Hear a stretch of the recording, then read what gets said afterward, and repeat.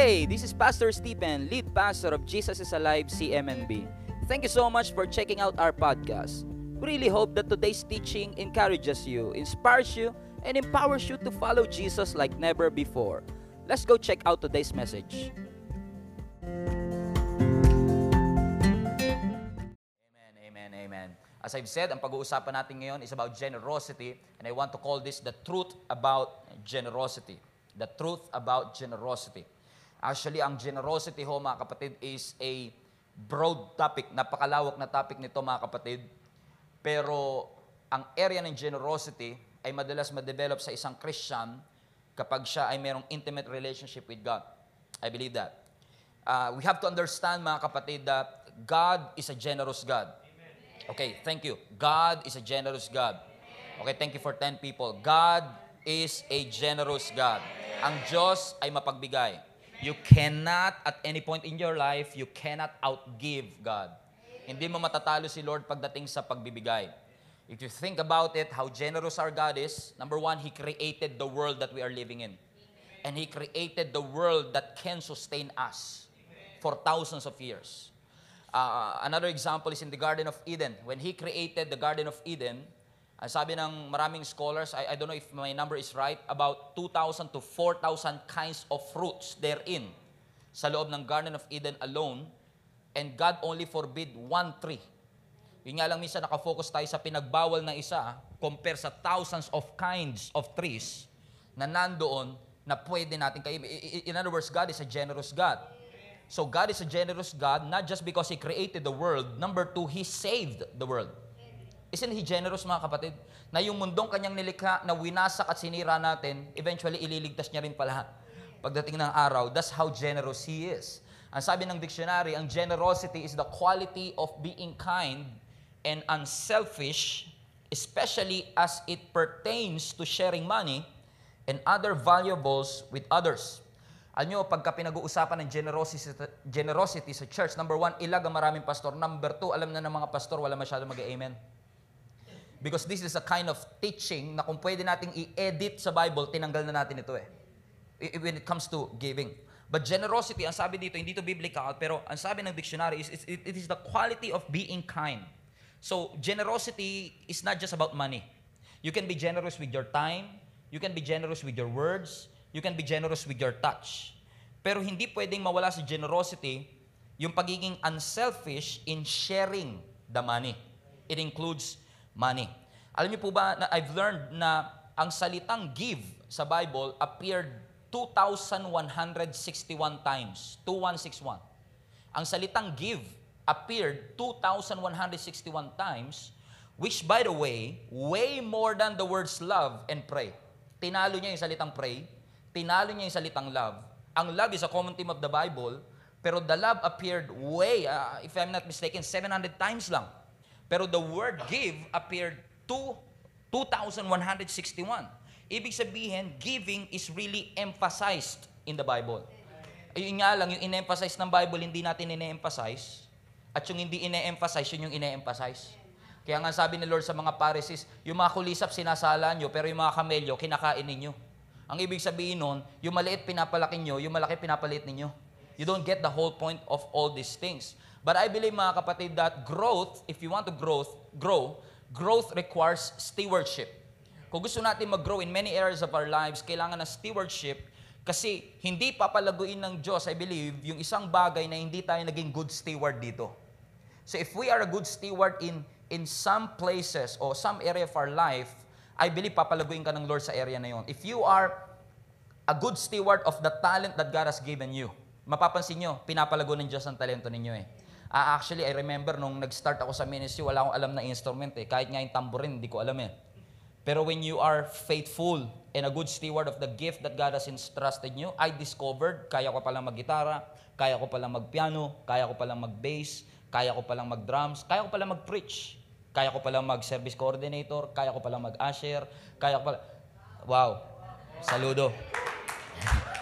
It's not that magaling tayo, but it's just that nagiging good steward tayo ng mga bagay na ibinibigay sa atin ng Panginoon. So meaning, if you want to grow your finances, you have to be a good steward of the money that you have right now. So if you are not a good steward of the money that you have right now, kahit, and when I say right now, it doesn't matter kung estudyante ka o nagtatrabaho o may pamilya. Kasi at some point, lahat tayo nakaka-receive ng pera. Right? So lahat tayo nakaka-receive ng something, and if we are a good steward of the money that we have, the money that we currently have is important. If we are a good steward of it, mag-grow yung area na yon na meron tayo. And sometimes, napansin ko that nalilimitahan natin ang kayang gawin ng Diyos sa buhay natin base sa kakayanan nating i-handle yung mga bagay na ibinigay na ng Diyos sa atin. Ulitin ko, madalas nalilimitahan natin ang Diyos sa pwede niya sanang ibigay sa atin sa pamamagitan ng pagiging good steward ng mga bagay na ipinagkaloob niya sa atin. For example, we know the story of feeding the 5,000. Ginamit din ni Jenny to as an analogy dun sa giving natin last Sunday. Alam naman natin ang story, no? Na pinakain ni Lord yung 15, at least 5,000, between 5,000 to 15,000 people gamit ang 5 tinapay at 2 isda. Kailangan ko pa po bang ikwento ito? Hindi na, no? Pero ang hindi alam ng marami is yung background story ng story na ito. Kasi pagka ginamitan natin ang commentaries and all of that, makikita ninyo mga kapatid na aside from resurrection, ang feeding of the 5,000 ay silang dalawa lang actually ang nag-appear sa Gospels na 4 na beses. Ibig sabihin, they all appeared 4 times. Matthew, Mark, Luke, and John. Aside from resurrection, yung feeding of the 5,000 mga kapatid ay nag-appear in all 4 Gospels. Ibig sabihin, this must be very, very important, and this must be the highlight of, sabihin na natin, Jesus' career. Actually, after the feeding of 5,000, yung kanyang results sa SWS survey, yung popularity rating ng Panginoong Jesus ay napakataas at this point. Because many people were really, really impressed about this miracle. Yung approval rating niya, napakataas. Pero we have to understand na yung feeding of 5,000 appeared actually just before the Passover celebration. So ibig sabihin, at that point, kasi kung di kayo aware, pag may Passover celebration, lahat ng Jewish people umuwi sa Jerusalem. Amen? To commemorate that event. So, ibig sabihin talagang maraming tao. But people are so curious about Jesus Christ to the point na talagang nag-detour sila, papunta sana ng Jerusalem, pero nag-detour sila kasi sikat na sikat si Jesus Christ. They want to see Jesus in person. They want to hear Jesus preach in person. So, talagang people are excited.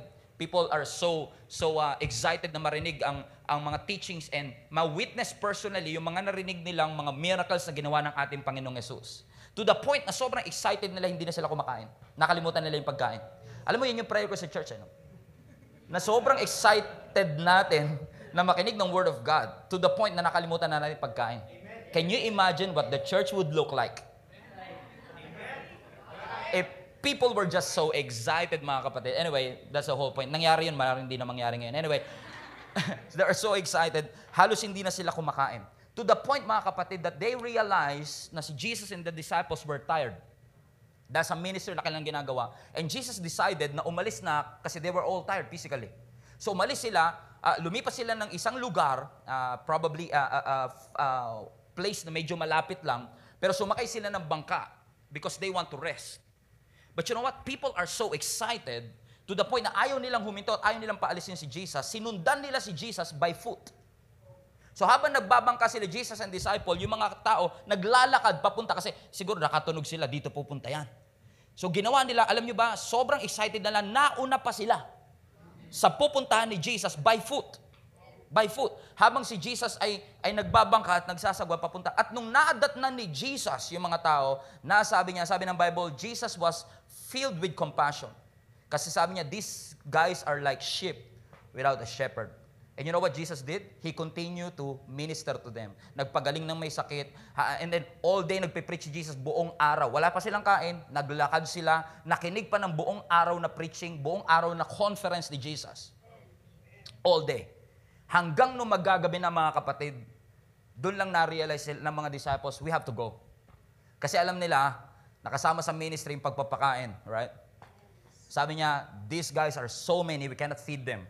Ang suggestion ng mga ibang disciples, paalisin na natin sila. Pero sabi ni Jesus sa mga disciples, maghanap kayo at tumingin kayo ng mga bagay na meron dyan na pwedeng pakainin.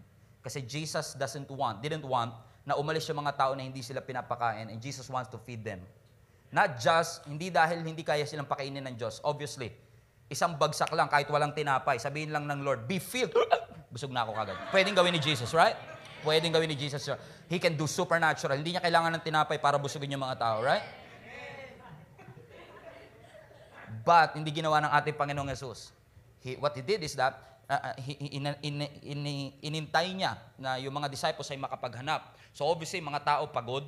Yung mga tao, mga kapatid, is late, magagabi na, at nasa gitna sila ng desert na walang 7-Eleven, walang Save More, walang Pure Gold. They cannot buy anything. And people are hangry. Alam niyo ibig sabihin ng hangry? Hungry and angry. At alam niyo naman ang pwedeng magawin ng isang tao kapag hungry and angry at the same time. Right? Naglalabo ang mata, naglalabo ang paningin, hindi niya nakilala kahit yung asawa niya, hindi niya nakilala kahit sino yung mga anak niya kasi hangry. Amen? Pero ang sabi ng Bible, nung nag-report yung mga disciple kay Jesus Christ, ang sabi, ang report nila, ito lang po yung meron tayo. 5 loaves and 2 fishes. And this is the point that I'm trying to make. Ano?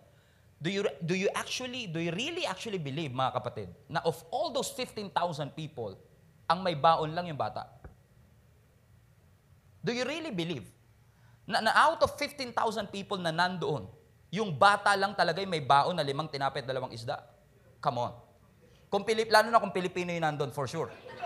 Lahat sila may baon doon. Right? Can you imagine? Galing sila sa iba pang ministry, ibang lugar, naglakad sila by foot. Okay? Naglakad sila. And then pagdating nila, nakinig sila ng buong araw. Nung naghanap yung mga disciples, yung bata lang, and I assume, hindi voluntarily binigay ng bata. Siguro lang. Hindi niya voluntarily binigay yung baon niya kasi bata. Baon ko to. Walang baon-baon. Kinukuha ni Jesus siya, naka na. Pwedeng ganun ang nangyari. Pwedeng ganun ang nangyari, pero hindi natin sure. Just a wild imagination. But nevertheless, out of 15,000 people, ang meron lang, I don't believe that. Either, number 1, ayaw magbigay ng iba kahit meron sila. Kasi feeling nila sakto lang yun para sa kanila. Or pangalawa, wala talaga silang dala at all. So pwedeng yung iba may dala pero ayaw ibigay. Pero yung iba naman, wala talaga silang dala at all. So I want to point out doon sa mga tao na wala talagang dala at all. Kasi alam niyo mga kapatid, may mga tao talaga na ang feeling nila, ang pagsunod kay Jesus, walang kasamang responsibilidad. Following Jesus always includes responsibility. Kasi minsan, ang mga sumusunod kay Kristo, ang gusto lang nila, pakainin sila ni Jesus, pero yung sarili nila minsan ayaw nila pakainin. But we have to understand mga kapatid that when we want to follow Jesus, amen? It includes responsibility. Following Jesus, mga kapatid, is not free from responsibility. It always includes responsibility. And if you are really entering into a relationship with Jesus Christ, and I hope you do, I hope pumapasok talaga kayo, not a religious duty, but a relationship with Jesus Christ. Lahat tayo may relationship. Pero alam niyo mga kapatid, sa relationship natin dito kay Jesus, madalas, He gives, but we come to Him empty-handed. That's the reality of it. Actually, that's the sad part of being a Christian. Sometimes pumupunta tayo kay Jesus, kasi alam natin bibigyan tayo ni Jesus, pero tayo, naglakad nga tayo, nagantay nga tayo, pero wala naman tayong baon. Pero wala naman tayong dala. Kasi ang mga Kristiyano nakakalungkot, lalo na mga leaders minsan, mas nakakalungkot, madalas naniniwala tayo sa blessing ng pagtanggap, pero hindi tayo naniniwala sa blessing ng pagbibigay. Nag-e-expect tayo ng miracle, pero wala naman tayong dala pag pumupunta tayo sa church. Oo. Nag-e-expect tayo na pagdating natin sa church, may kuryente pa din at may aircon pa din, pero wala naman tayong dala. That's a practical stuff. Amen? Alam niyo, nakwento ko na sa inyo, dumaan kami sa financial trouble ni Jenny. Minsan talaga kahit yung kuryente, hirap kami magbayad. Minsan uuwi kami, hindi namin alam kung may kuryente pa o wala. Alam mo yung confidence na meron ka na every time papasok ka ng bahay mo, sigurado ka may ilaw ka. Sa doubt na papasok ka, may kuryente pa kaya kami. Yung pag pinindot mo, Lord, made a miracle. Alam mo yun? And that's the truth. Dumating kami sa tagpo na yun. Amen? Dumating talaga kami sa tagpo na yun at ilang taon lang yun. Nakakalipas. Pero tayo minsan, pag pumunta tayo sa church, pag walang aircon. Pag pumunta tayo minsan, wala pang ilaw, wala pang kuryente. And that's hindi masamang mag-expect tayo ng aircon, hindi masamang mag-expect tayo ng kuryente. Pero ang problema, nag-expect tayo ng kuryente. Nag-expect tayo, naniniwala tayo may aircon. Pero minsan, yung mga ibang Kristiyanong kilala ko, na taga CMNV, walang dala. Nag-expect tayo ng mga musician, praktisado, pero tayo walang dala.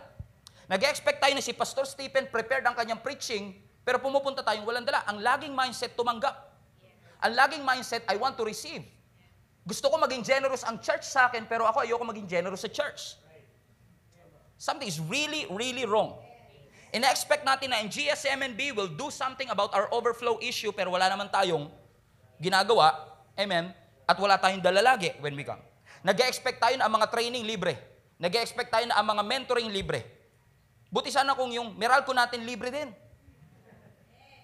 Do you understand my point? Okay lang, leader naman kayo. Pwede ko naman sabihin to, di ba?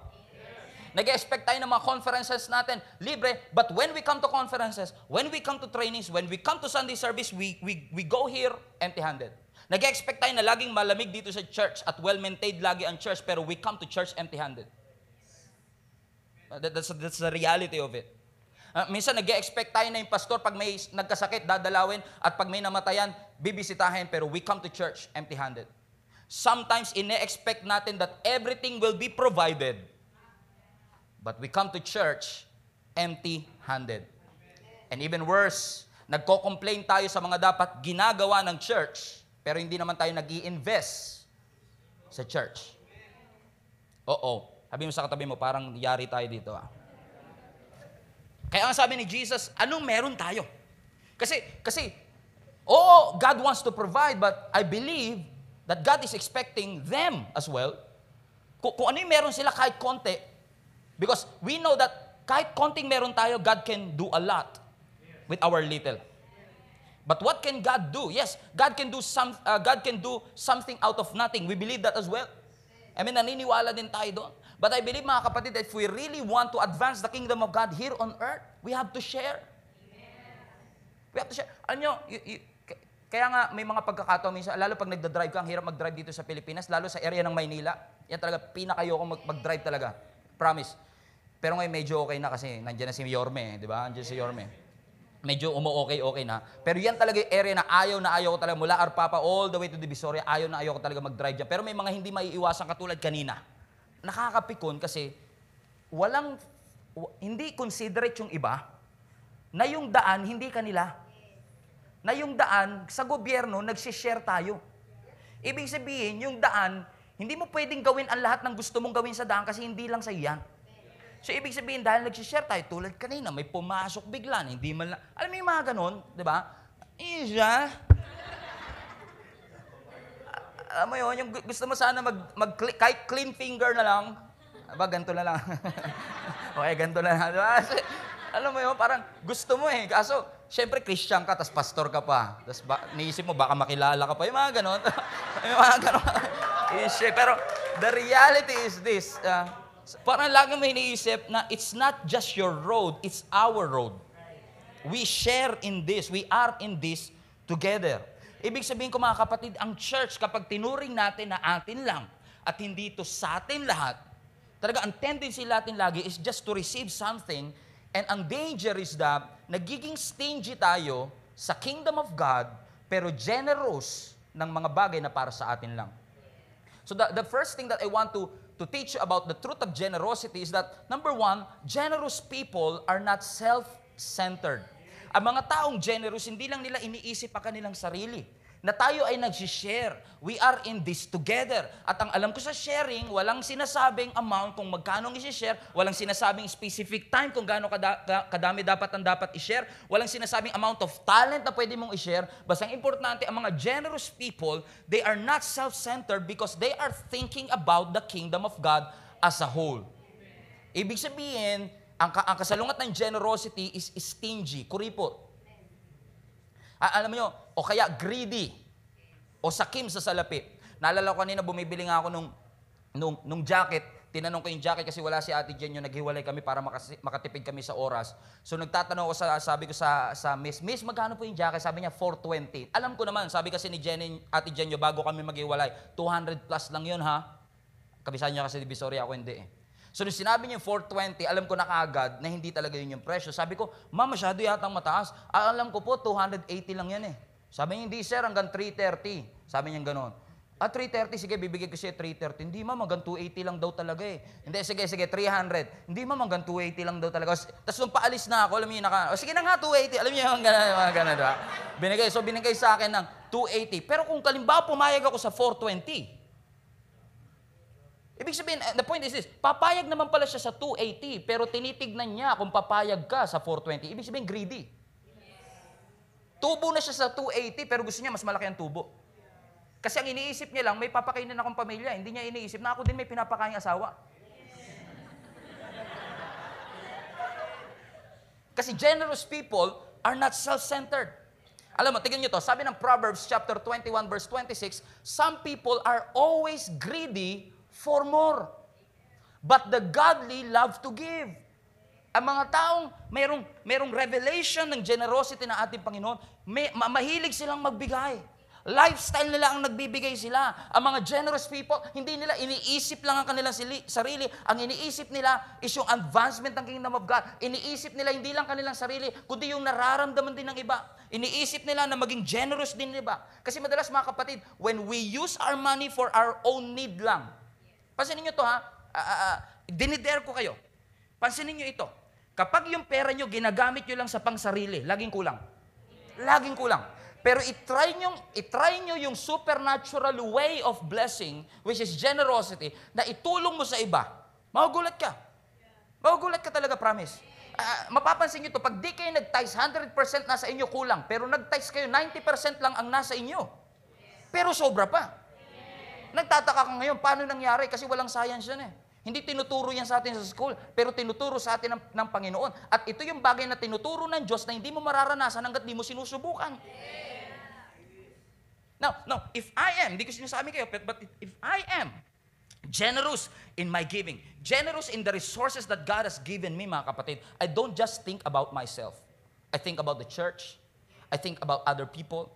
I think about my leaders. I think about my parents. I think about my kapatid, my pinsan, yung mga kamag-anak ko sa ibang lugar. I think about them.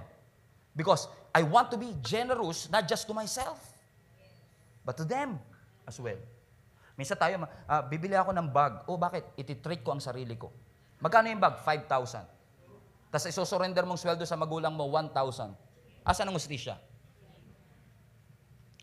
We are so generous about ourselves and not generous about them.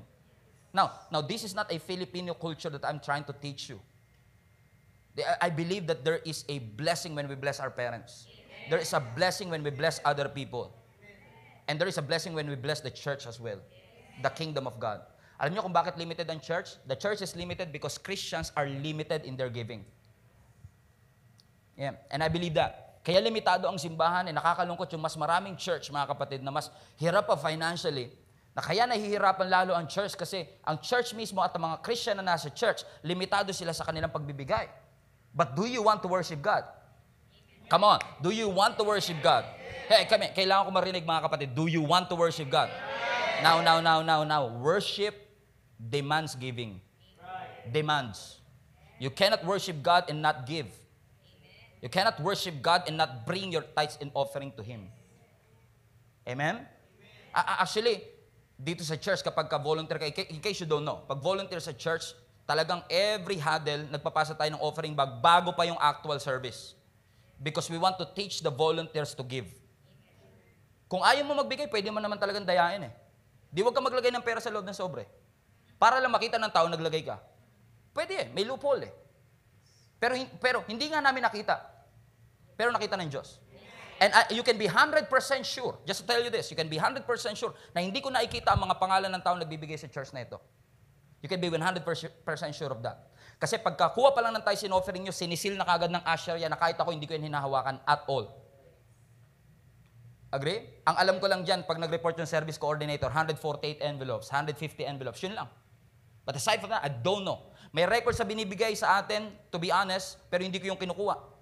Because ayokong mabago yung isip ko. For example, kay Dayan, ay, malaki magbigay ito, alagaan ko nga. I don't want that kind of treatment eh. Naintindihan niyo yung sinasabi ko. Pero we don't give because nakikita ng pastor eh. We don't give kasi nakikita ng iba. We give because we know that God is seeing it. Tithes man yan, o pledge man yan, o love gift man yan, o tulong. Alam mo, natutuwa ako sa mga nagpe-pledge. May mga nagpe-pledge sa mga worship leaders natin. May mga nagpe-pledge sa mga musicians natin. And I love that.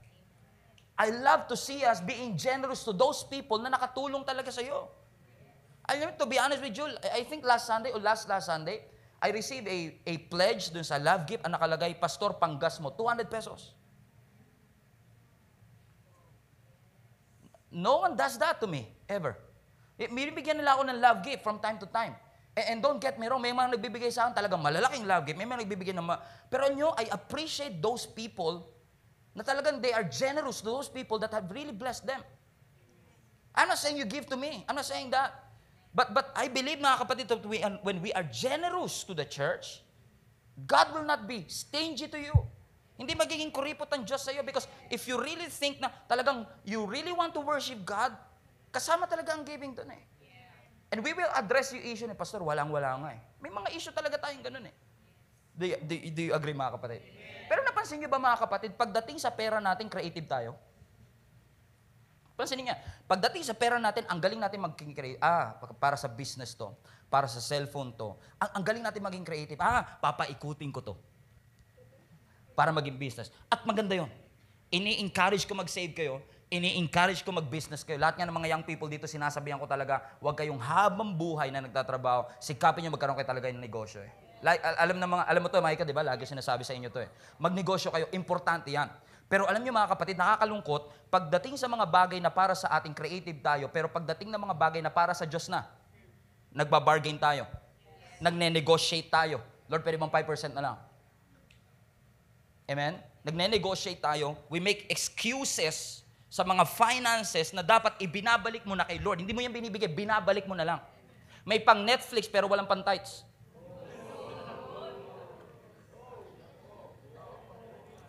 Totoo.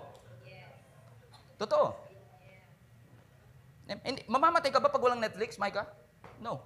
Baka walang Netflix sa si Micah eh. Expire na. Ako din Spotify ko nga, matagal na expire eh. Pero alam niyo yung ibig sabihin, mga kapatid? Napapuzzle ako. Talaga totoo lang, takanta ako sa mga tao na pinagpala ng Diyos pero madamot sa Diyos. Pinagpala. Pero hindi kayo ito. Pastor, kailangan namin eh. Really? No. I'm not judging you. I'm not condemning you. Pero you have to remember this. Need is different from greed. Yung kailangan mo, iba. Sa akala lang natin na kailangan natin. At baka in case lang makalimutan natin, Pastor, kailangan ko to. Di ba kailangan din nating ibigay yung dapat para kay Lord? Kasi minsan si Lord wala sa need eh. Nasa sobra eh. Dapat ilagay mo si Lord sa need. Na bago pa lahat ng bagay, sinasabi mo na, Lord, para sa ito eh. Lord, gusto ko i-bless si Ruben eh.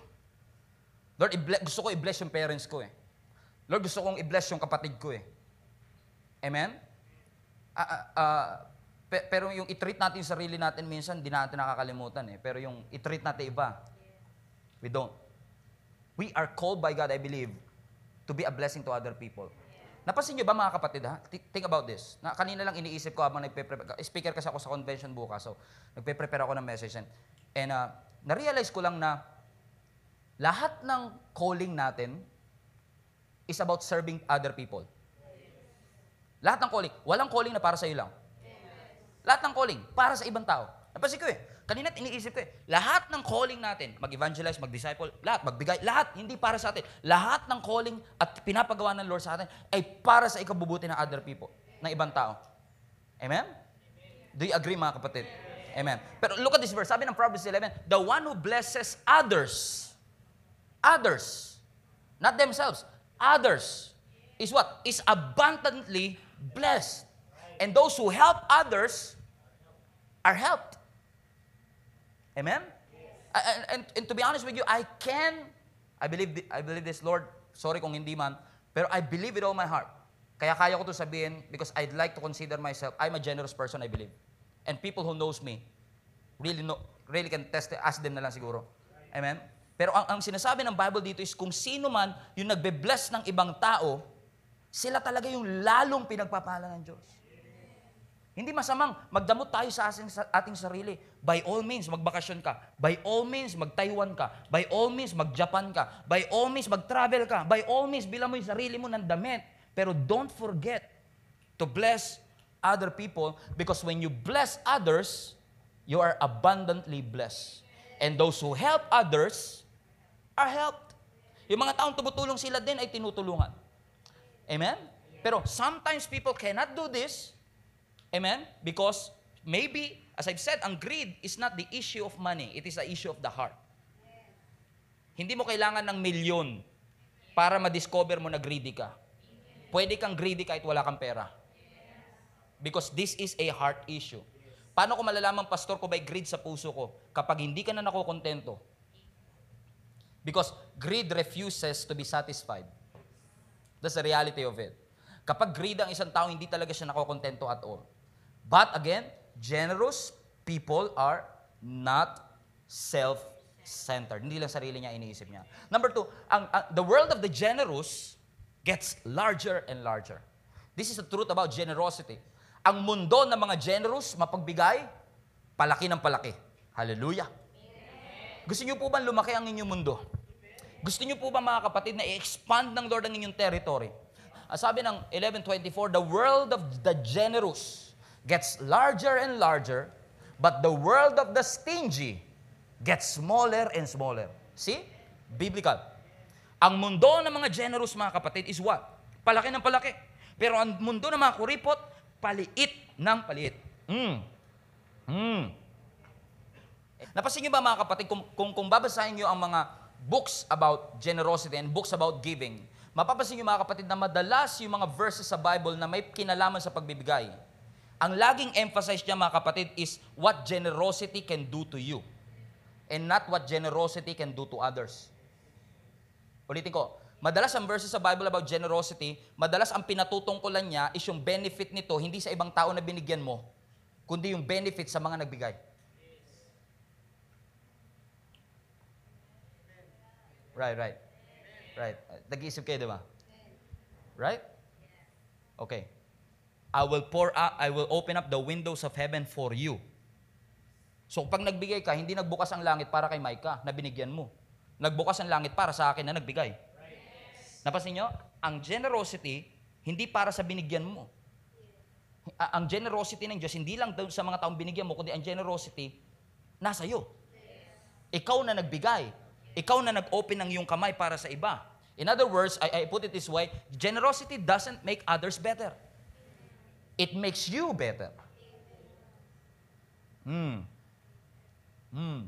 That's the truth, right? Totoo po ba ito, mga kapatid?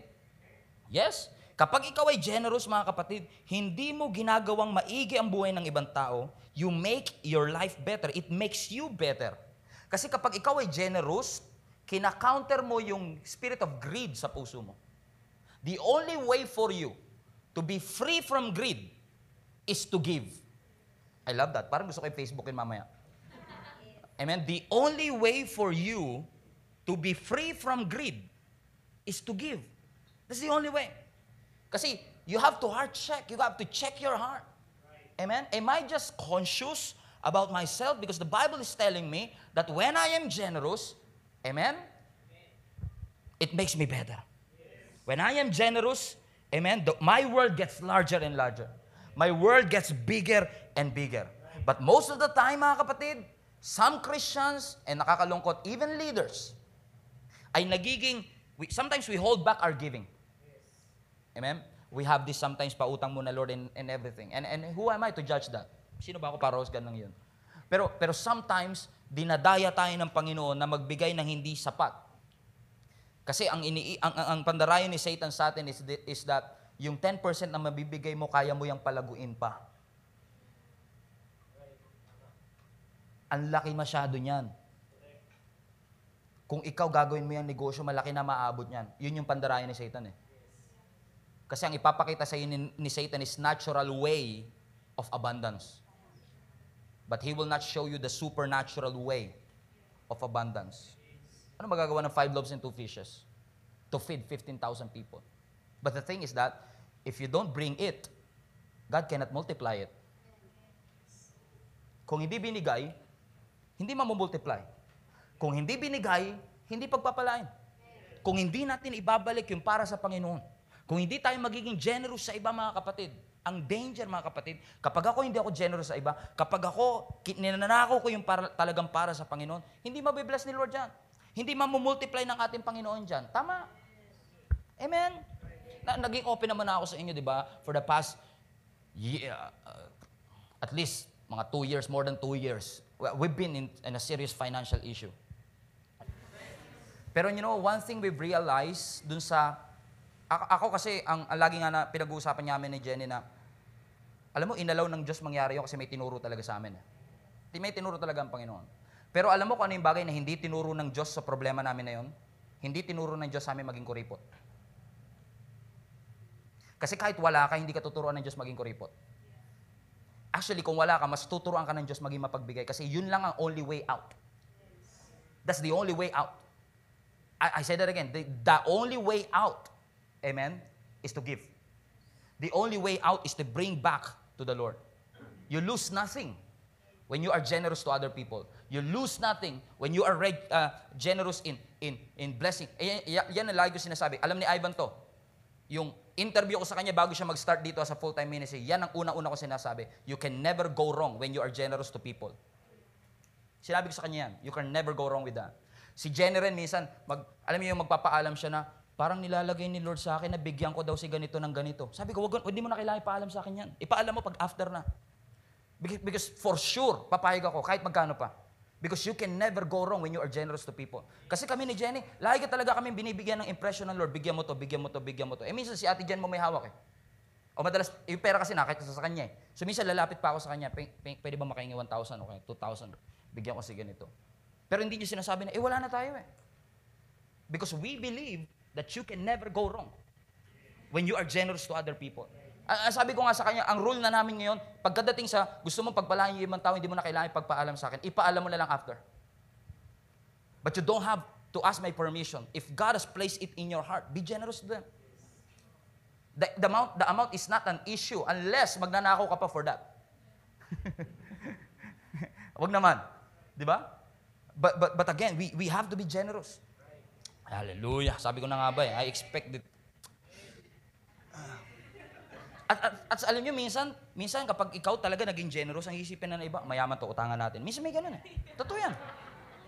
Alam mo, nag-appear lang sa notification ko yung isang video natin na nag-viral and all of that. May nakalagay doon na yung comment ng isa na, hindi ko alam pangalan niya, pero sabi niya, walang wisdom tong pastor na ito. Lahat ng sinasabi niya paulit-ulit. May ganun siyang comment doon sa video. Pinalampas ko yun eh. Pero may isang comment na natuwa ako eh. Kasi sabi niya, naku, magpapastor na lang din ako para yumaman ako. So ang isip ko, siguro feeling niya mayaman ako. Kasi sabi niya, magpapastor na lang din daw siya kasi, alam mo yun? So parang ganun yung dating ng comment sa akin. Natawa ako actually kasi sabi niya, magpapastor na lang ako kasi para yumaman din ako. Parang ganun, parang tingin ko, oy, mukha pala ako mayaman. Pero the reality is that you can really never go wrong. Okay, actually, I write it down. You can never go wrong. Blessing other people. Hindi ka magkakamali when you bless other people. Amen? At to be honest with you, mga kapatid, I'm not trying to boast. I'm trying to make a point. To be honest with you, na-outgive ko pa yung may mga trabaho dito sa church. Na-outgive ko pa sila. Mas matindi pa ako magbigay kaysa sa... Mas madalas pa ako manlibre. Nililibre ko may mga trabaho lahat. Totoo yan. Obo. Alright. Daniel. Denmark. Di ba? Eileen. Alam nila yan. Minsan, 7 kami, puro may trabaho. Ako pa, wala nagkikilos dyan. Walang kikilos. Totoo yan, walang kikilos. Walang kikilos. Sige, may makakapag-disagree ba? Wala. They know it. They know it. Mas na-outgive ko pa sila. Minsan yan, hindi ko na maalala yung huling beses na nailibre ako eh.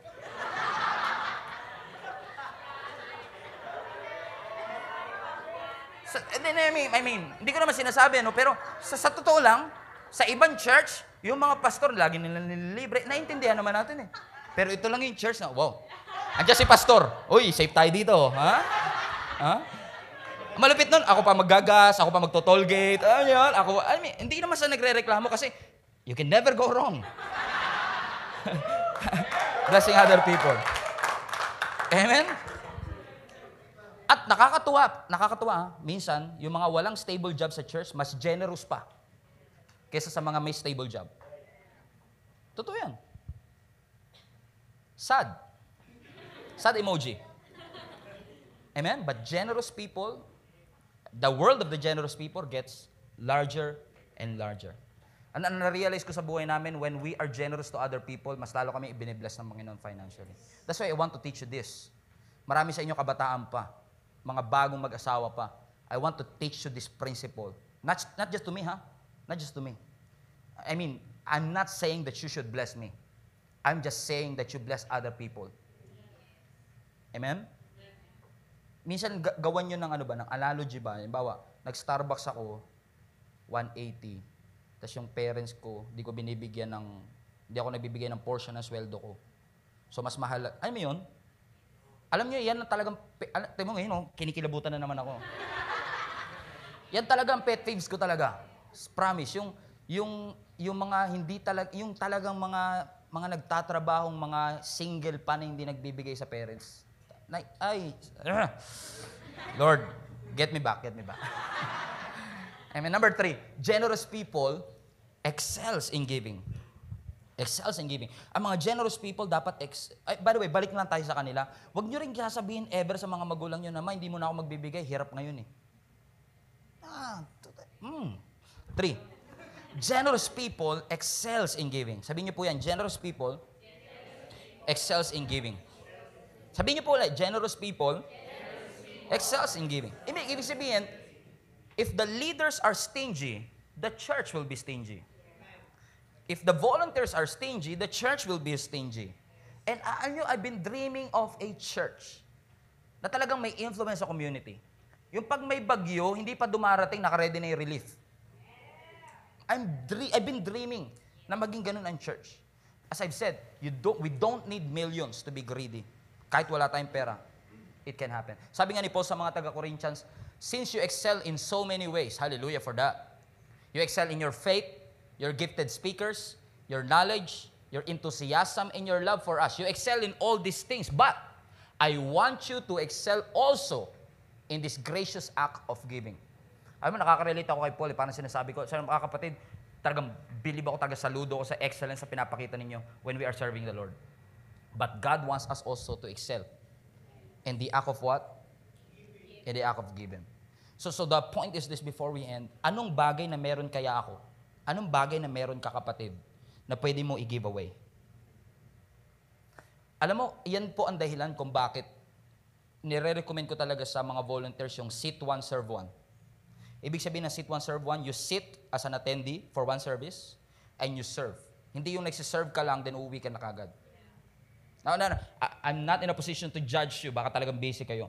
But I really recommend sit one, serve one. Bakit? Mahirap yung ikaw lang lagi nagbibigay. Na wala kang natatanggap. Kasi when you're serving, you're giving. You're giving something. You're giving your time, your effort. And I don't know kung nararanasan nyo, parang minsan kapag may nakausap kayo, may napayuhan kayo, parang you feel like emotionally draining, sometimes spiritually draining. You're not physically tired, para you can sense that you are emotionally tired. And that's the clue, kapag laging ikaw na lang nagbibigay, hindi ka na tumatanggap. That's why it's really important that you sit for a service once to receive from God so that you can give to others as well. Because you cannot just receive and not give. You cannot just give and not receive. And when it comes to financial generosity, it's not really about the size or the amount o yung laki ng ating binibigay or number of digits na binibigay natin. But it's all about what? The sacrifice. It's not about the number of zeros in it, but the sacrifice that we put in it. And I want to challenge you mga kapatid because the truth of generosity is that when you are generous to people, nakaka-addict maging generous, to be honest with you. Nakaka-addict maging generous. When you are generous to other people, you cannot wait to be generous again to other people.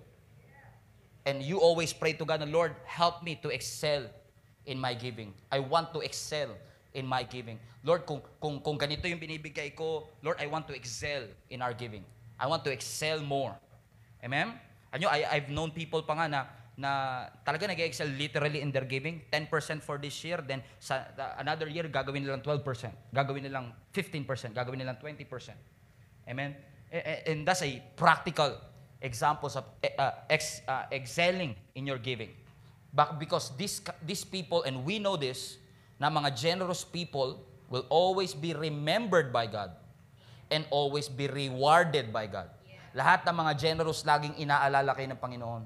Pag generous ka sa ibang tao, hindi niya hahayaang paghirapin ka niya. Maalala ka ng Diyos sa panahon ng paghihirap mo. At hindi papayag ang Diyos na hindi ka niya marereward. Ano sabi ng Bible? To whom much is given, much is expected. Hindi sinabing, to whom much is given, much is pocketed. Much is expected. We are expected by God to want, to give. And before I end, look at this verse, Luke 12:15. Then he said, beware, guard against every kind of greed. Listen. Life is not measured by how much you own. It's not measured by how much we own. I believe it's measured by how much we are generous to others, and generous to the church, and generous to the advancement of the kingdom of God. Actually, kaya ko ito sinasabi mga kapatid, hindi para i-guilt kayo o i-compel kayo o pilitin kayo to do this, but this is also one of those seasons, mga kapatid, that God wants to challenge our church once again when it comes to the area of giving. Nasabi ko yata sa 11 a.m. pero hindi ko nasabi sa ibang service, pero anytime between August and September, we will be challenged again by the Lord to do a special expansion offering to address our facility issue here in the church. And we are looking forward na makuha yung 6th floor, but if not, kung ano kalooban ni Lord. But for now, ang plan B natin is that kung hindi pa agad ma-approve sa ating yung 6th floor is we have to get this, yung part dito talaga. Meron na tayong pan-down dyan, as I've said. Pero hindi natin kinukuha because of the construction na kailangan natin gawin. And bakit hindi natin gawin, Pastor? Because you know what? As time goes by, from January all the way to July, ang ating expenses pataas din ng pataas. And I'm trying to look at the expenses natin sa mga budget report sa akin ni Ivan. And nakikita ko talagang legitimate ang lahat ng ito. Ito yung mga bagay na talagang kailangan natin to expand. So yung mga bagay na hindi mo pwedeng tanggalin na. And to be honest with you, kung ako matatanong, mas gusto natin yung volunteers, mas maraming beses kakain. But you know it, na mga una pang meetings natin, talagang nag-sacrifice ang volunteers na isang beses lang sa isang buong araw. And we really appreciate that. Talagang mga legitimate to, talagang wala kang pwedeng tanggalin in all of that. Pero alam nyo, nag-a-average na tayo for now ng a week. A week. Alam nyo, dati 10,000, may sobra pa eh. Now, a week. Amen? So, it's really a challenge for all of us. Amen? That's why, syempre, ako as a pastor kasi, ang mindset ko, hindi lang natin pwedeng i-address yung financial issue natin na kailangan masupplies natin pangangailangan. But we have to think about the future. How can we expand? Kasi pag naging busy tayo to address the problem, wala na expansion na mangyayari. We have to think both ways. How can we sustain and how can we expand? That's why I want to challenge as well. Actually, not per se the whole church, but I want to challenge us when it comes to our connections and all of that. We are opening, magkaroon ng partnership program yung ating church. Ang plan is to get partnership program for 1 year of any amount, amen, of every person. We are not judging, mayaman to, bigyan natin. Hindi ganun eh.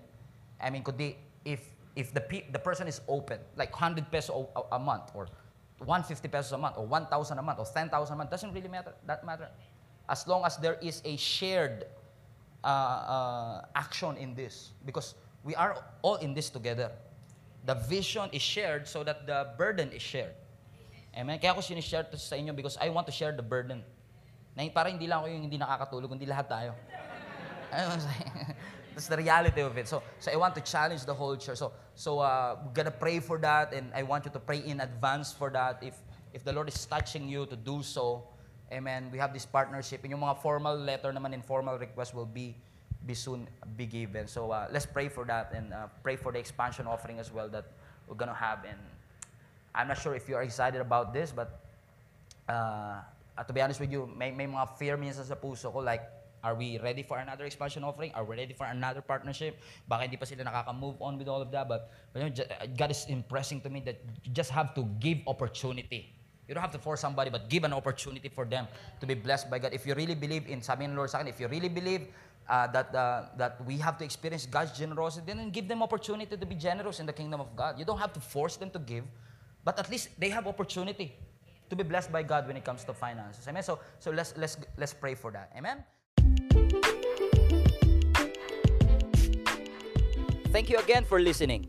To hear more messages like this one, make sure to subscribe or follow our podcast channel for past episodes. If you want to support this ministry financially, you can do so by sending us an email at gsmnb@gmail.com. Thank you and God bless.